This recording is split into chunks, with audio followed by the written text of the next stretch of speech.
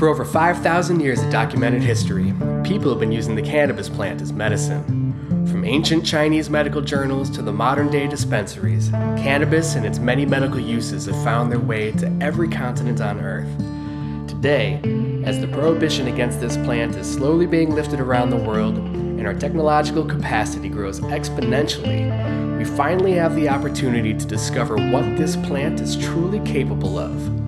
Please join me, Matthew Myro, as I speak with the remarkable innovators working at the cutting edge of these discoveries.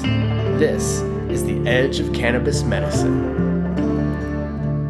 Hello, my friends. You are here because you are interested in cannabis as a medicine, and you know this is the place to go to get all the best, most current information out there. And today, I am bringing you a very, very important episode. It's an interview with Dr. Jeffrey Block, who is an expert in the endocannabinoid system, and he is dropping some serious knowledge for all of you today about that system, specifically how it relates to this current COVID-19 virus that is circulating around the community. It is full of useful tips to keep your ECS healthy, to keep you generally healthy, what you should be doing, what you shouldn't be doing, some alternative forms of administration for your medicine. It is a really, really informative episode, and I'm excited to be able to bring it to you today.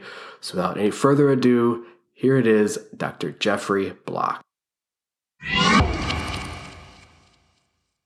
Hello, beautiful people. I am Matthew Myro. This is the Edge of Cannabis Medicine, and today's guest is Dr. Jeffrey Block.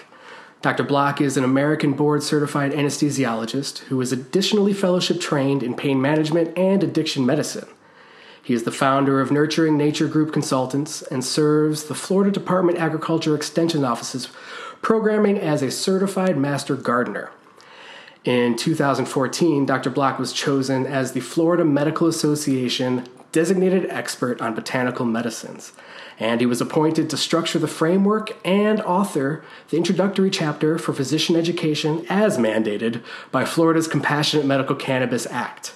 In 2015, he was selected by Florida's Surgeon General to serve as the only physician appointed to the Florida Department of Health's negotiated rulemaking committee, determining the rules for Florida's first legislation concerning cannabis when used as a botanical medicine. Thank you very much, Dr. Block. It's a pleasure to have you on the show. Thanks for having me, Matthew. Absolutely.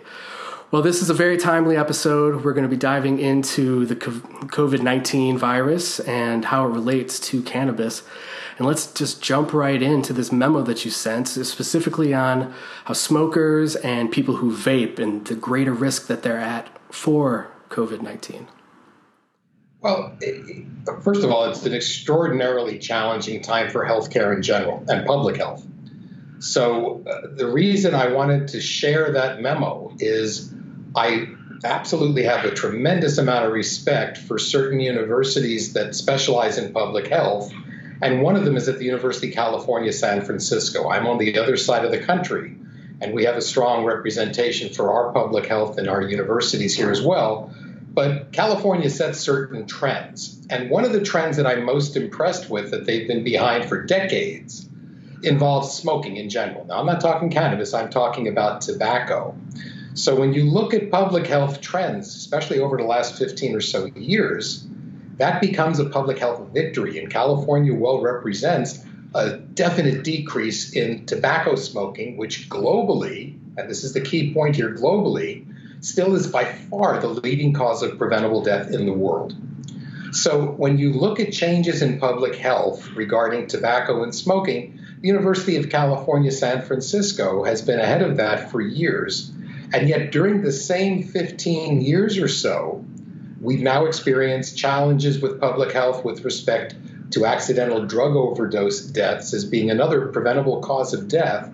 Now, while a lot of those are involving opioids, my point is that public health issues drive our forces, economy, our perception of healthcare, and admittedly our own personal security and health, because we are a public society. We're a homogenous society around the world. People travel like never before, and communicable diseases then can spread that way.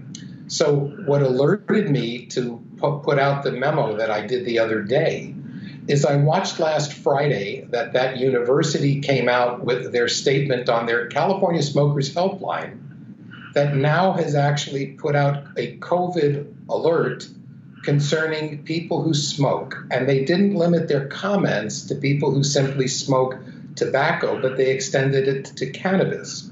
Now, it included not only smoking, but vaping, because people vape nicotine a lot nowadays, and e-cigarettes are part of culture, in particular for kids. So recognizing that these are all the ways that people consume nicotine and cannabinoids, one having a particular medical positive value, cannabinoids certainly can, with COVID-19 coming out, I followed the news over the weekend, and lo and behold, shortly after that University of California publication came out, the National Institutes of Health, through the National Institute of Drug Abuse, published a release also concerned with the effects of COVID-19 on people with drug dependencies. Now, I didn't want to get into the discussion with you today on drug dependencies in general or that whole discussion. I wanted to bring up the way most people consume cannabis and cannabinoids, which is through the lungs. And that's why today's conversation is different. It's not a stance on is it good or is it okay or at different times. It's at this particular time in history when we now know that COVID-19 is community-based, meaning it's everywhere. It's in our country and it's actually very communicable. And so isolating oneself is one thing, but we know that even with those efforts being made, that the numbers of people showing up, not with simply a little sniffle or a sore throat or a cough, but with that disease, COVID-19, progressing down into the lungs as pneumonia. Pneumonia makes it so that what are called the alveoli, the parts of your lung that are required to get oxygen in and actually breathe out carbon dioxide, in other words, normal respiration, are severely compromised in people, so they need respiration. Ventilators, actually, is the proper word. Now, my background is as an anesthesiologist, and ironically, we deliver medicines, particular general anesthetics, through the lungs because it works that way. But it's few and far between. People don't come in and have anesthetics every day, but the way people consume tobacco and cannabis frequently is on a daily, regular basis. And it winds out that when you look at not just early, but confirming data through Europe, the original data coming out now from China, where unfortunately lots and lots of people smoke, particularly men, that they fared far worse than people who did not smoke. Over 50% of men in China smoke and about 2 or 3% of women, but they both can come down with COVID-19 and both have. The problem is lethal consequences. There is no worse patient outcome was skewed very much towards those men that were smokers. And that's the lesson learned there. And considering the mortality, not the morbidity, which is how sick it makes you, but actually how many people die from this, looking as though it could be 2 to 3 times more than the flu, which can kill enough people in of itself. It seems like now is a better time to have the discussion of alternate ways of consuming or having cannabinoids and even terpenoids other than through the lungs. And that's the reason I published the memo that I did, citing both California as well as the National Institutes of Health, which regarded as important enough to get the word out urgently throughout all of their communications. Right, and part of what you shared was not just how the smoking damages the lungs, but also how it affects the immune system in general. Can you speak to that a little bit? Well, it's not that so much now because cannabinoids are working differently than tobacco in this case. And so I don't want to mix up the two discussions. The discussion is more or less pulmonary health. And so if you're going to want to talk about the immune system, which of course is important when we have what's called a protein invader, a bacteria or a virus, when it hits, that's what your immune system is there to attack. It sees it, it recognizes it, it fights it, and it causes a certain immune response in a healthy individual. People who, for instance, have compromised immune systems, even people with advanced cancers who receive treatments, including chemotherapy, without an intact, healthy immune system, their outcome is far less favorable. But what the endocannabinoid system does is something that is a parallel system, in a sense, to the immune system. And it does not necessarily respond to a protein invader. What it does respond to, though, is an injury or disease. And that's qualitatively different. And in this case, we have an injury through the coronavirus to the lung itself. That sets into a cascade of responses involving endocannabinoids in an attempt to mitigate the consequences of that disease. And so it's a little different than when we think classically about an immune response, but a healthy endocannabinoid system is just as critical for survival as is a healthy immune system. And how is it that we can increase the health of the endocannabinoid system? General measures. The endocannabinoid system that we have, while it was identified through the plant's chemicals, it in fact has nothing to do directly with the plant. Endocannabinoid systems existed in animals far longer than the plant's been on the earth. As a matter of fact, to the tune of nearly 500 million years longer. It's how we're truly hardwired. And we know a lot about one of two kinds of endocannabinoid receptors. And this is an important thing, hopefully, for the listeners to get a little deeper into what the endocannabinoid system truly does. We know a lot about certain receptors that we call CB1 receptors. And generally, those are the ones we associate with the brain and the nervous system. They're the things that are largely responsible for the effects on the brain, including effects on memory, euphoria, and things like that. But CB2 receptors are those receptors that respond when you get that disease, that respond, as I said a moment ago, to a disease or an injury. And CB2 receptors then are the ones that truly are there to protect us from that disease.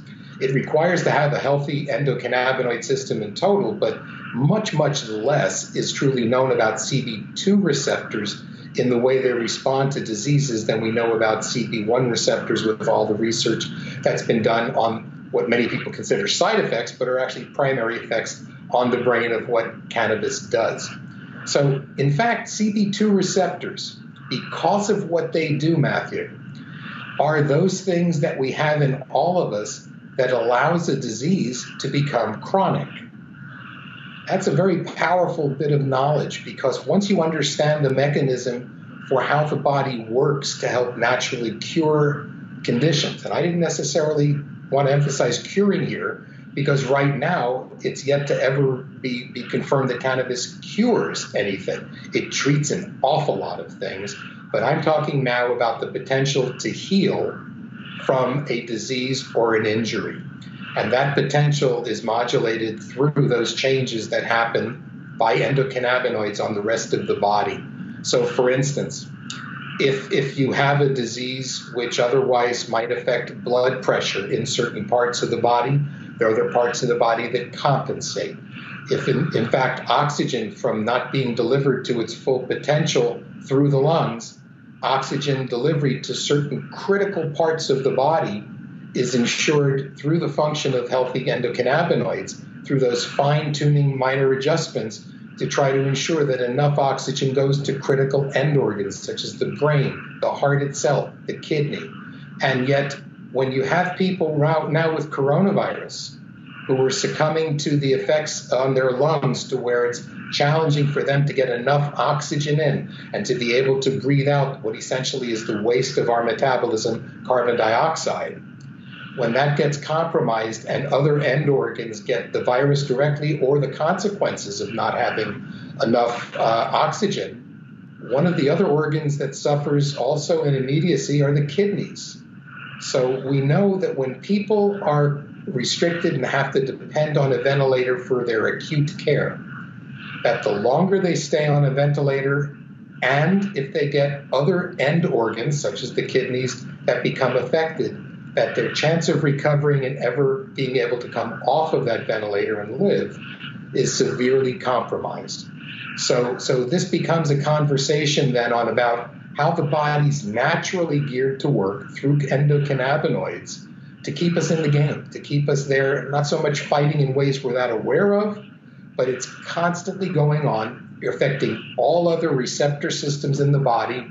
And as a matter of fact, there's another statement that you could make about the importance of this is that every receptor system in the body, and there are many, many, many of them that we know of today, are all subordinate to the endocannabinoid receptor system.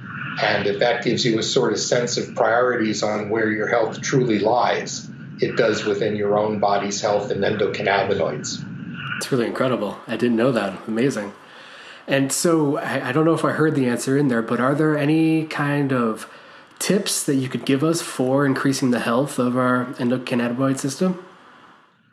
Well, right now, I'd say that if you have an alternative to inhaling either the vapor from vaping products or smoking, that your lungs might just thank you someday for it, because if you got COVID-19, as I said, and you have your lungs compromised by that, that's not a good setting. What happens with smoke itself, and it could be forestry fire smoke, cigarette smoke, smoke in general affects lungs by affecting tiny little hairs we have in our airways. They're called cilia, and they're there actually constantly exerting a sweeping motion to take the normal debris and the germs that get down past our trachea and into our lungs. And the sweeping motion of those little hairs helps to keep our lungs out. There are filters in a sense. Smoking paralyzes those hairs, not permanently, but for sometimes several hours. And as a matter of fact, that's the reason why a tobacco smoker, a cigarette smoker, they go to sleep, and when they wake up in the morning with their so-called smoker's cough, it's because the hours that they were asleep are enough time to allow those little hairs to wake up and start to sweep the junk that stays down there in the lungs close to where they feel it tickling their airway, and they cough it out. That's why a serious smoker, in order to stop their morning smoker's cough, has a cigarette, because then those little hairs stop sweeping and they're paralyzed again. But that keeps that debris, and with coronavirus, keeping viruses and other contaminants down in the lungs can only make you sicker. And in fact, sometimes it's not simply the coronavirus that causes this, but all the lack of normal lung function allows other bad germs to grow down there, so you get super infections with other bacteria and things that sometimes are the ultimate compromise that causes the death along with, but originally from the coronavirus insult. So if there was a time to do something, and this has nothing to do with what you heard about last year, with contaminants that were generally considered and found to be black market, that were contaminating vape cartridges that when inhaled were affecting people's lungs, sometimes in irreversible ways, and there was a rash of pulmonary deaths from that. This is not a conversation about that as much as now considering what alternative ways might there be that are advancing in their technologies to still have cannabinoids, if they are regarded as therapeutic, in someone's system. Well, you have several ways of getting things in other than through the lungs. The lungs, though, are unique because the lungs deliver blood directly to the brain. And that's different than when you get a shot in a blood vessel in the vein or something that goes through your heart, distributed through your whole body, including the brain. This is the most direct way to the brain. So when you have cannabinoids delivered in other forms, they usually don't produce that immediate high or the feeling of sensation of it. But yet, systemically in the whole body, including the brain, they can be delivered through things that are taken by the mouth. I'm not talking about only ingested. I'm talking about things that could dissolve in the mouth, a lozenge, things like that, compared to an edible, which is actually eaten and then digested and then taken up through the gut's blood flow. So things like tinctures or maybe even a troche. Exactly. Those products have a unique method of delivery that allows a metered dose to be taken in gradually, in the sense that it's not after only maybe a few minutes, but certainly after 10, 20, at most 30 minutes, people will perceive those effects. Now, that's the oral, what's called mucosa, that has a lot of blood vessels in it. The counter of that, which is of great value for people who may need much higher doses, or even people with intractable vomiting who can't put something in their mouth, are suppositories. And frankly, things taken in through absorption that way can be taken in relatively quickly because there's a lot of blood supply there as well. So that's through oral, or in this case, rectal absorption. But other ways are topical. Topical things, creams, salves, things like that, are another way that with evolving technologies, including things called nanotechnology in the future, will allow chemicals to get in not only greater quantities, but much more efficiently. And I'm emphasizing the efficiency here because no matter how you take in cannabis, cannabinoids are unique from most other botanical medicines, certainly, in that they're not soluble in water. They don't dissolve in water. They're actually fats or lipids. And yet your skin and your mucous membranes, they're aqueous or water. So the same way that oil and vinegar separate out, because one is water soluble, the vinegar, and the cannabinoids or the oil is not, it's harder for a oil product to get through the skin and mucous membranes. But there are a lot of advances in working on that now, and many topicals are starting to see new technologies which have greatly accelerated the rate at which these can get internalized. Excellent. And so is that why we have to do things like we have to cook the cannabis down in order to create the oils and the butters because it has to have some kind of fat to cling to? Is that the idea? Well, I'm in Florida, so we don't cook anything here. We have a system for how it's produced and hopefully accurately, dosed, identified, metered, labeled, just the way you would with any other real medicine. It's important. So these aren't home cooked on the stove kind of things. I know it happens. I know people do it. So without being naive to it, I'm not saying it to promote or condemn anybody. At this point, my key message is look into other methods other than the lungs. The lungs are too important. And again, perhaps it's speaking as an anesthesiologist who is comfortable and has his whole career handled airway emergencies or just as part of our normal conduct of an anesthetic. When you can't breathe, Matthew, nothing else matters. And so having people hold their breath waiting to get a ventilator is a crucial time. And unfortunately, the realities of what's hitting New York now and what I can see as far as reports threatening other infrastructure overload in hospitals around the country are that when you have two people coming in seeking medical help, but both with the same advanced consequences of coronavirus, which means a pneumonia where people can't breathe, the urgency at that moment, and healthcare workers now are being confronted with some horrible moral concerns, decisions, and ways that they have to approach what is called triage. Triage is a term that describes who gets what care first. And it originally was developed way back long ago in terms of a military priority. Which soldier of two injured should be the first to get treated? And it generally was, if there are going to be potentially lethal injuries, whichever soldier can get back to the battlefield first gets treated. And the other, I'm sorry. And it's a horrible cost of war. And of course, you've heard of coronavirus now being compared to being a war or, a different enemy, silent, invisible. The same kind of triage decisions that on a normal day would keep someone with a broken thumb waiting while someone having a heart attack gets seen in an emergency room, nowadays is not going to be an issue because there are too many people at the same time coming in seeking definitive care, maybe not even for something as what you would think is as urgent and as serious and real as a heart attack, but not being able to breathe even trumps that heart process unless it's at that very moment that someone's heart is not beating. But the consequences of why most people's hearts stop beating not infrequently are associated first with not getting enough oxygen in.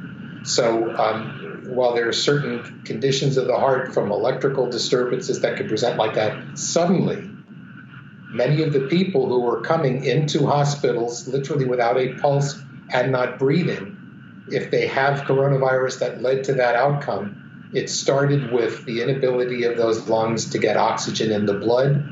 And from there on, everything is a downward cascade. So if you're going to look now at what's happening in European countries in particular, I can tell you that 3 weeks ago, this is not new and why I've been waiting to share this when the timing was really needed and urgent here. But I have some other medical colleagues who have family who are practicing medicine in Italy as well as in England. And they have different systems of healthcare delivery. National Health Services in England, it's essentially a socialized system of administering healthcare. There are certain limited resources, but they've been dealing with that ever since World War II. And there was a great equalizing event that caused that system of how to render healthcare. It was the German V-2 rockets landing on London and nobody being able to get healthcare, so people died. There was not enough services to go around. So in Italy today, even though that's not the way their system necessarily is set up, they have an advanced medical system. There's some very bright researchers who I personally know in Italy, and they're coming back and saying that they've had to adopt certain policies when people come into their emergency rooms, both sick with COVID, that even 3 weeks ago, there was an age cutoff proposed of 65 years old. I'll be 64 tomorrow, so this hits home.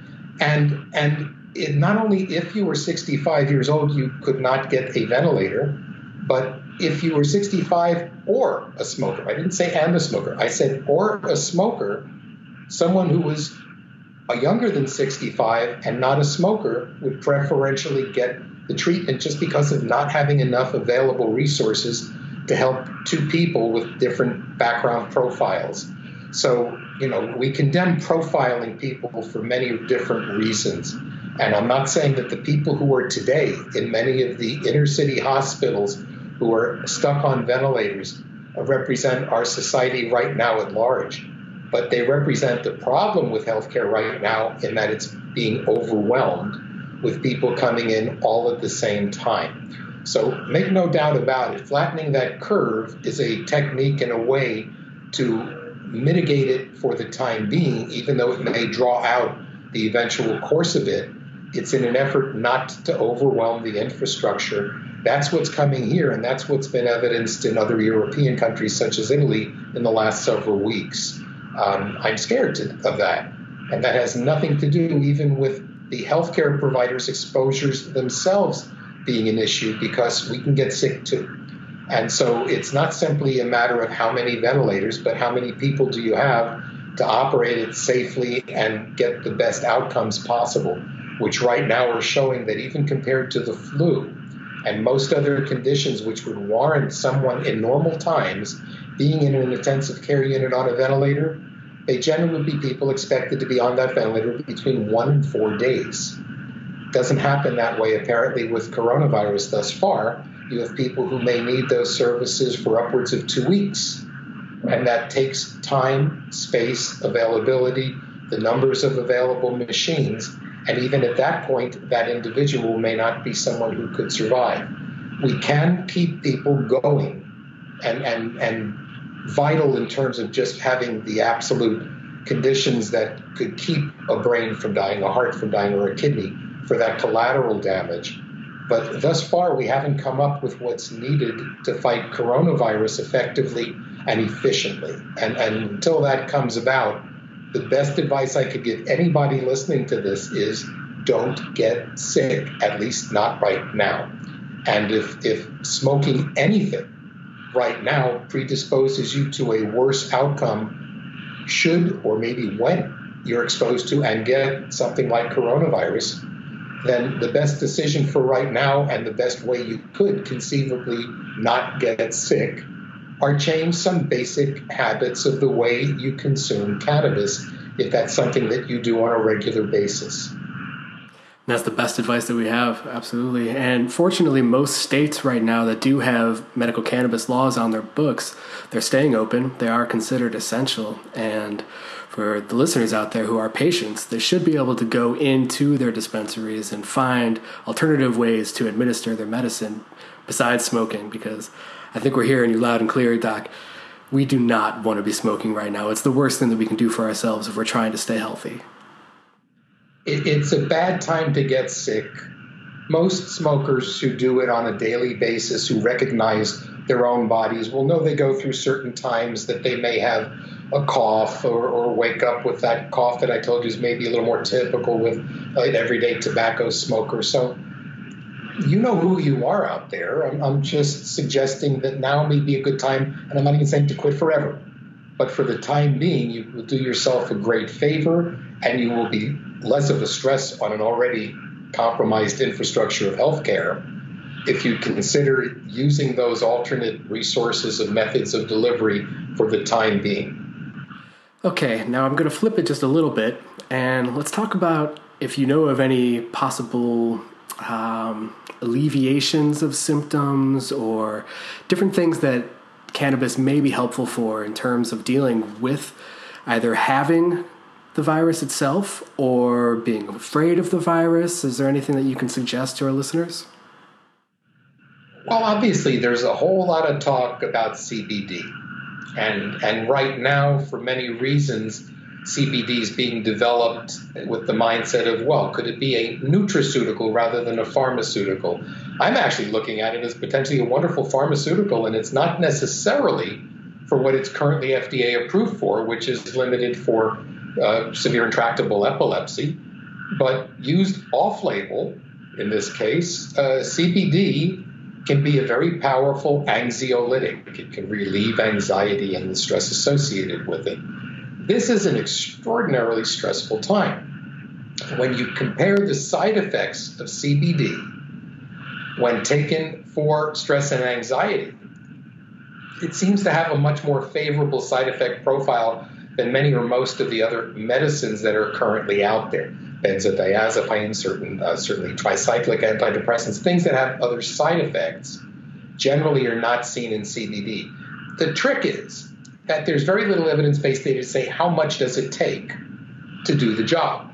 So whether or not somebody takes a suboptimal dose, by the way one particular study may have indicated where's a critical dose that you have to take in order to relieve anxiety, that's where people's expectations and what's called the placebo effect.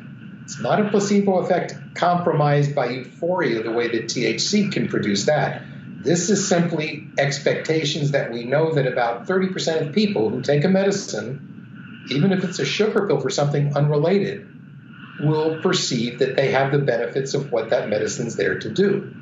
So it's not so bad for stress and relieving anxiety to have a placebo effect, even if it might be a suboptimal dose for what we find out in the future to be a critical level to statistically show that people can have anxiety relief that they can take only this many, maybe 100 milligrams of CBD. Tends to be somewhat cost prohibitive now as it's getting out into the market.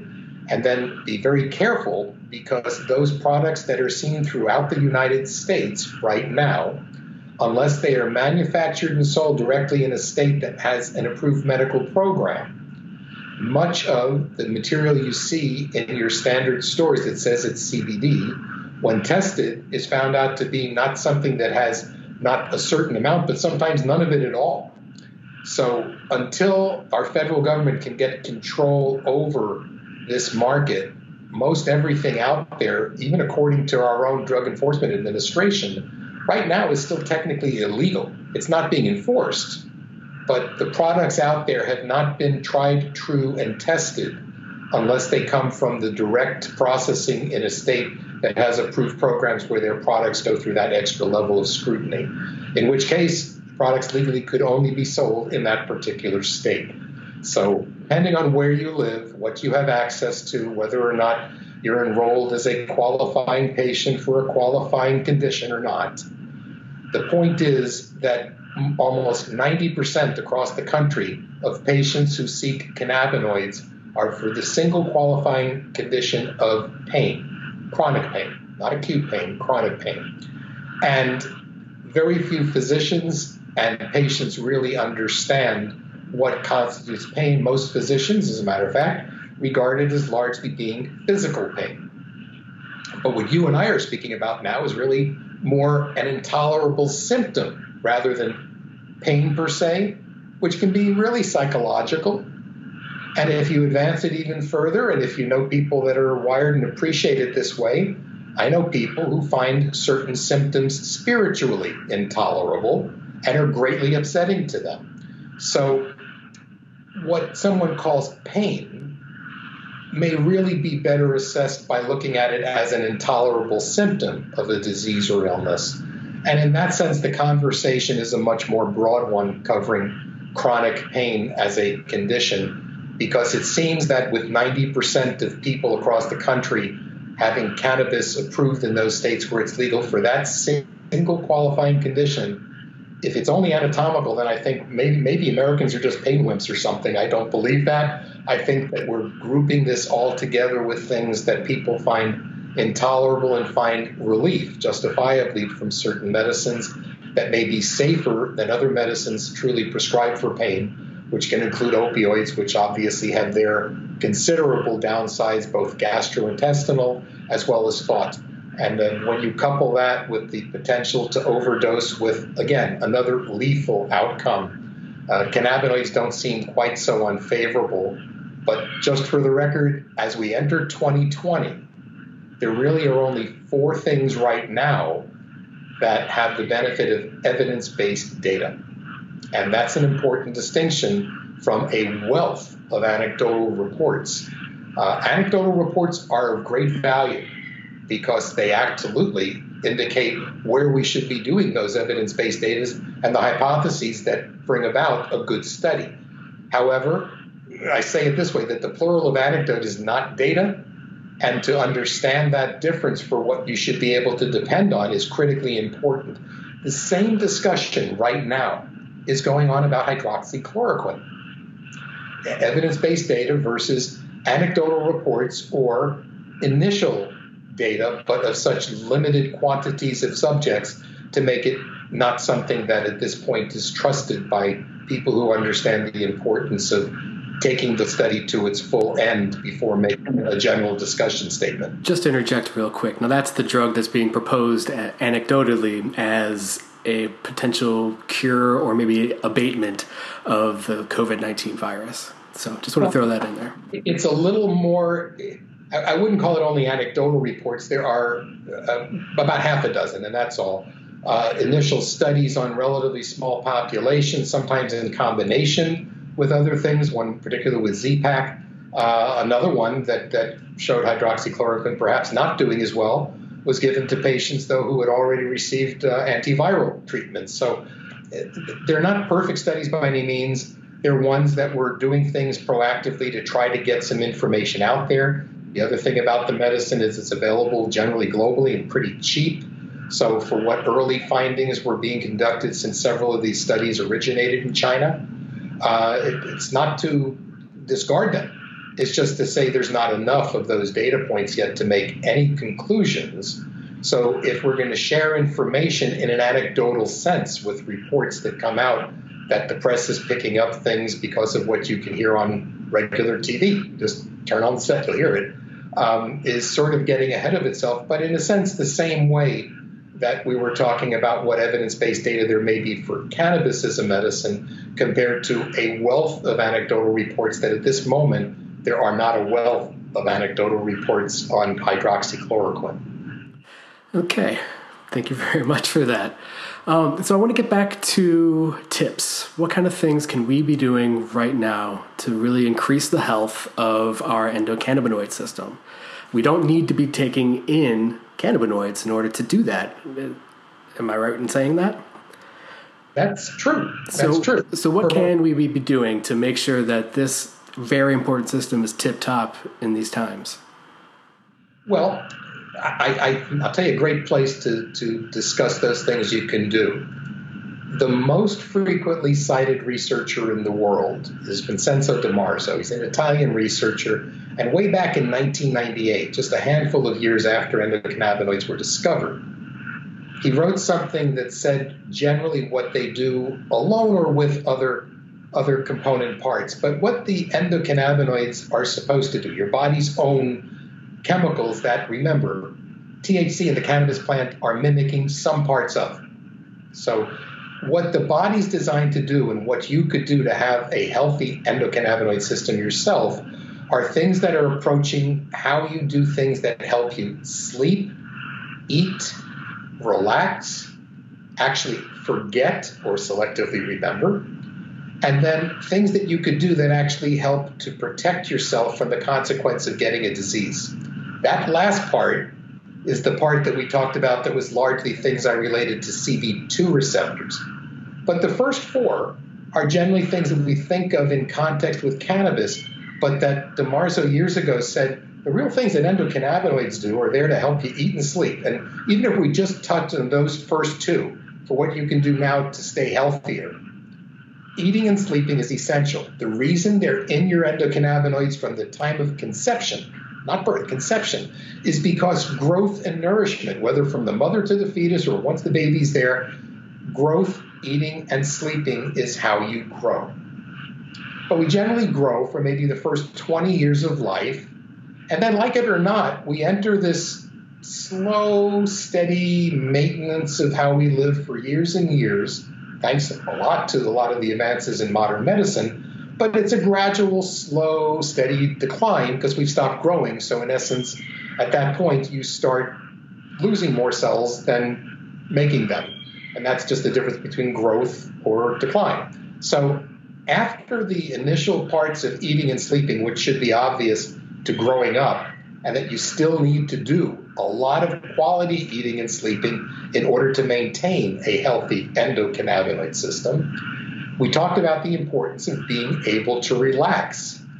Right now, people are home, maybe not having to go into work, maybe you have a labor job, and you're not really exerting yourself physically, and so you might think of it, oh, it's a good time to relax. But then you have to figure also the selective stresses that come along with being confined to the home, with not being able to, hug your friends, your family, the things we get used to being social creatures. Those are stressful things. But yet, if we get overstressed and can't relax, then we're not really taking full advantage of that one key thing that I said are one of the things that were identified for what the healthy endocannabinoid system allows you to do. It allows you to relax. So taking the time out to even just chill, if we're going to put it into the words that many non-medical patients use cannabis and what they use it for, just to chill, that's a therapeutic effect. That's a therapeutic outcome that's being sought. So the importance of relaxing, in addition to the value of eating and sleeping healthy, is key to your general cannabinoid health and survival. The next thing we talked about after eating, sleeping, and relaxing, I actually said forgetting or selective memory. Because imagine if you couldn't get the most horrible statistic of this coronavirus thing out of your head and it was in your mind every minute of every waking day. Try going to sleep at night and getting a good night's sleep, where every time you're thinking anything, that first thought comes into your life is one that's that alarming. See, we have to be able to, and endocannabinoids allow us to actually be able to selectively forget traumatic things, painful things. If you think that women, for instance, can remember the acute pain associated with childbirth, they don't. Naturally, they don't. We're not geared to remember that, or we'd probably be all only children, right? There'd be no need in our language for the word brother or sister. But we're hardwired to forget a particularly painful event, including psychologically or even spiritually painful things. And forgetting is actually helpful. And a healthy brain does not remember those most stressful times. But there's a counterside to that. And this gets more into who we are as human beings, because you and I have experienced different things in our lives that we've regarded as being intolerable, or I said painful before, but intolerable. And those are the things that you or I would tend to avoid. Maybe some things I experience are more intolerable to me than you, so I would keep avoiding them more so than you or you me. But there's a counter side of this, because we're talking now about things that we're generally talking about as being painful and stressful. What about the other side of things that are pleasurable? Things that we find that have our body feel good, have our mind feel good, those things that really, that if you couldn't control seeking them, not avoiding them like pain, which is essentially what I described before with avoidance behaviors, one of the problems with PTSD. And in that sense, why people with PTSD may find that some of the varietals of cannabis that, in essence, then help them to forget are found to be therapeutic. In this sense, we're talking about pleasurable things. So imagine for a moment that one couldn't forget certain pleasures of things. that's probably at the source of addictions and behaviors that are not necessarily healthy when you constantly seek out things because of the pleasure. And the fact is, you've had different experience probably with the things you find most pleasurable in life that you seek out, or myself, different. We could be in a room of 100 people, not now because of coronavirus, but we could be in a room with 100 people, and everybody's had different life experiences on what their own cannabinoid system has them remember or forget of things that are painful or pleasurable. And the things that differentiate one human being from another as life accrues, those are the very things that determine one's behavioral personality, what you choose to go for or repel. And we know really very, very little about the biochemistry of the personality that we all have that's so uniquely human. And to me, it's fascinating to think that the biochemistry explaining personality could be hidden within us because, there's a lot of chemicals that closely resemble the body's own cannabinoids. Anandamide and 2-AG are the ones most frequently quoted, but when you look at their chemical structure, our brains have a few other 100 chemicals floating around. And I've talked with Professor Raphael Mechoulam, who's regarded as the father of this whole field, and he says, I don't think God put them there just for the fun of it. They're there for a reason. And to me, it's intriguing to think that the endocannabinoid system may be the basis for our own personalities, among other things. So we've covered what a healthy person could really do between eating, sleeping, relaxing, and then selectively forgetting, good forgetting.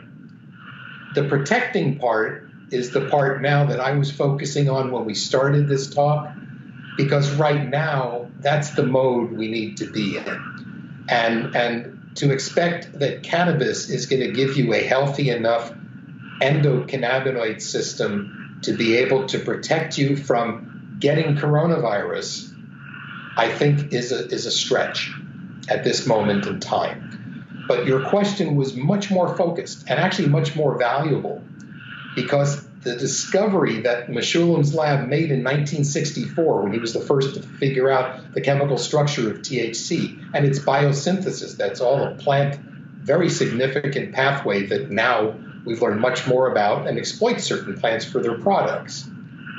The discovery that his own lab made 30 years later in the mid-1990s, which was finding the body's own chemicals that THC is mimicking, was far more important and valuable to healthcare. And that's what I've just spent this last few minutes trying to explain to you.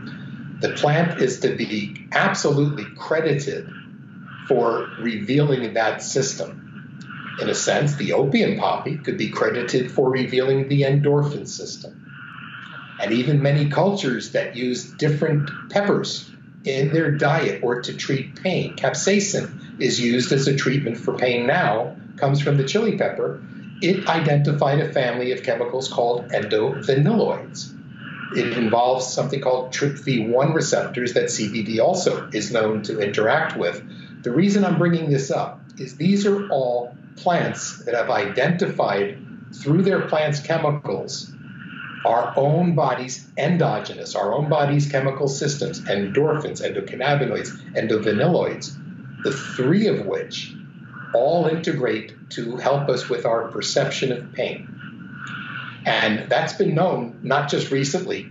There were medicines pharmaceutical companies made 80, 90, 100 years ago, which took small amounts of all three of those plant families, putting together as the elixir, and they were used for the treatment of pain.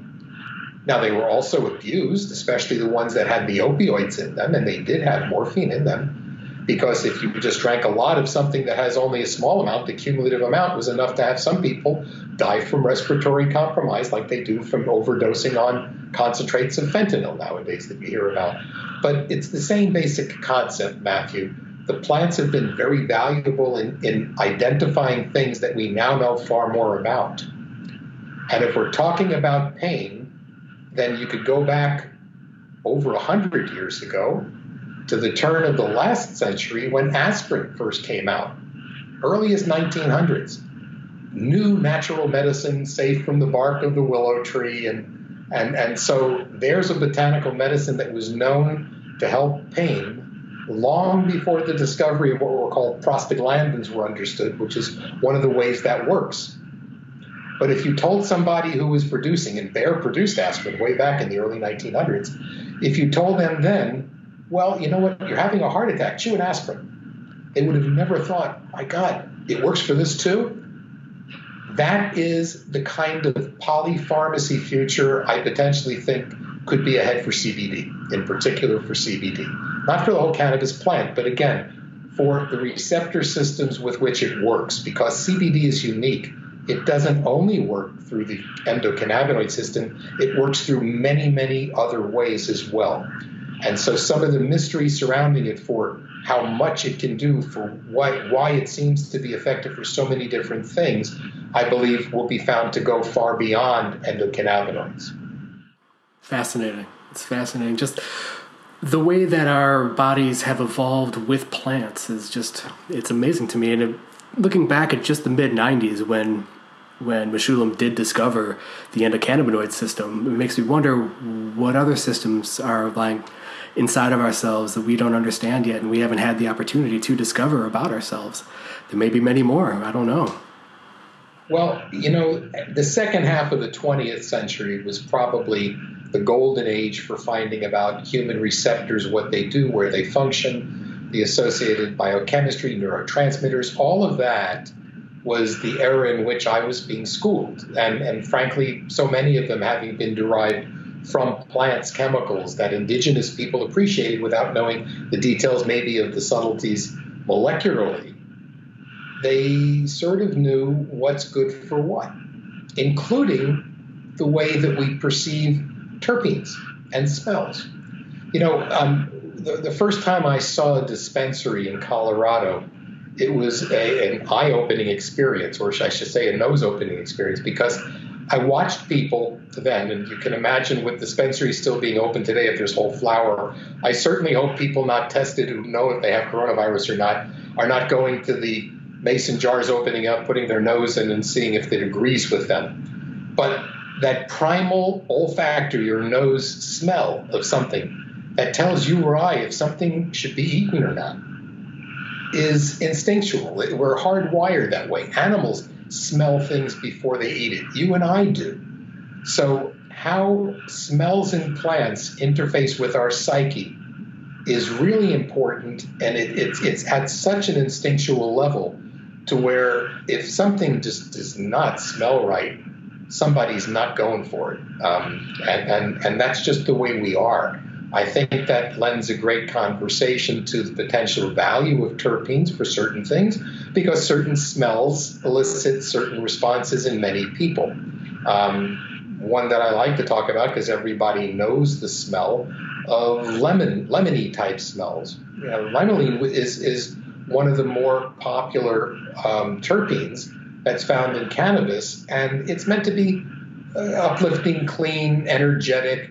It's the same reason that when you go on a flight, if they hand you a warm towel that smells like lemon, it could be the dirtiest towel on earth, but it smells clean, so you tend to want to put it there. It's the reason you go down the detergent aisle in the grocery store and everything smells lemony fresh. That's just one example of a smell and a terpene, but we're wired that way.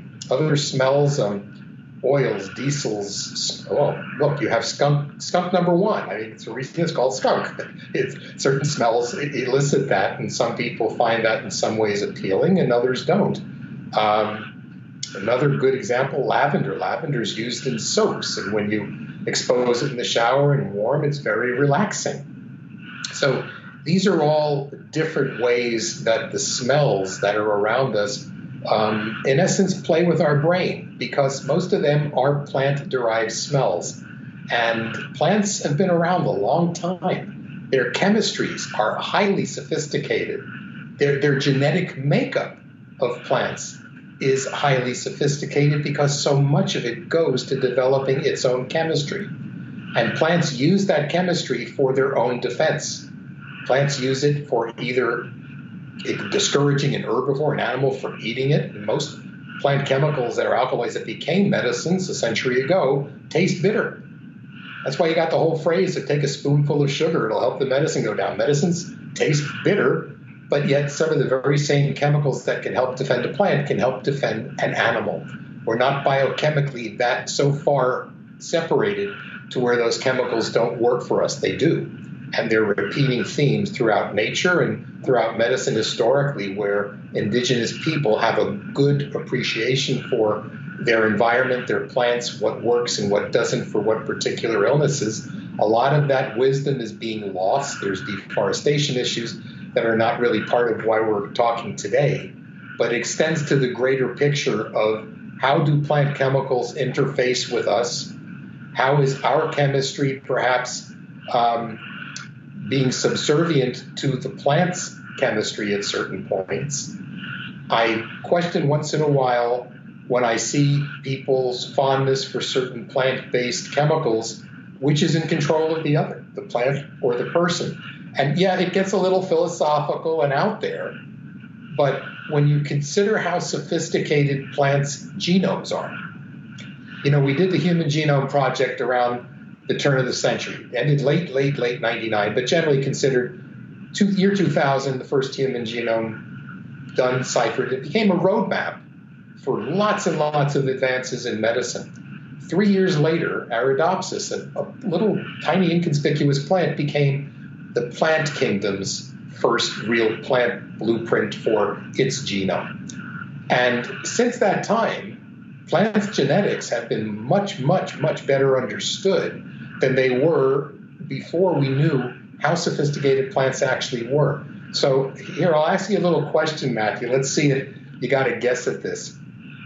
Human beings, we know, you and I have about 35,000 genes that make up our DNA.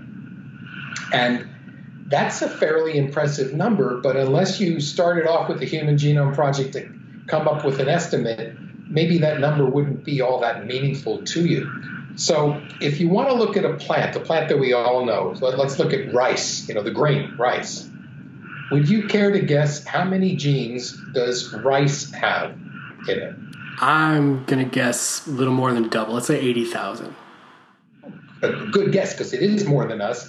It's actually 50,000, or about 50% more, not quite. But the reason I'm bringing it up that way is plants have had a lot of time to develop very unique chemistries, because unlike you and I, a plant can't run away from a threat.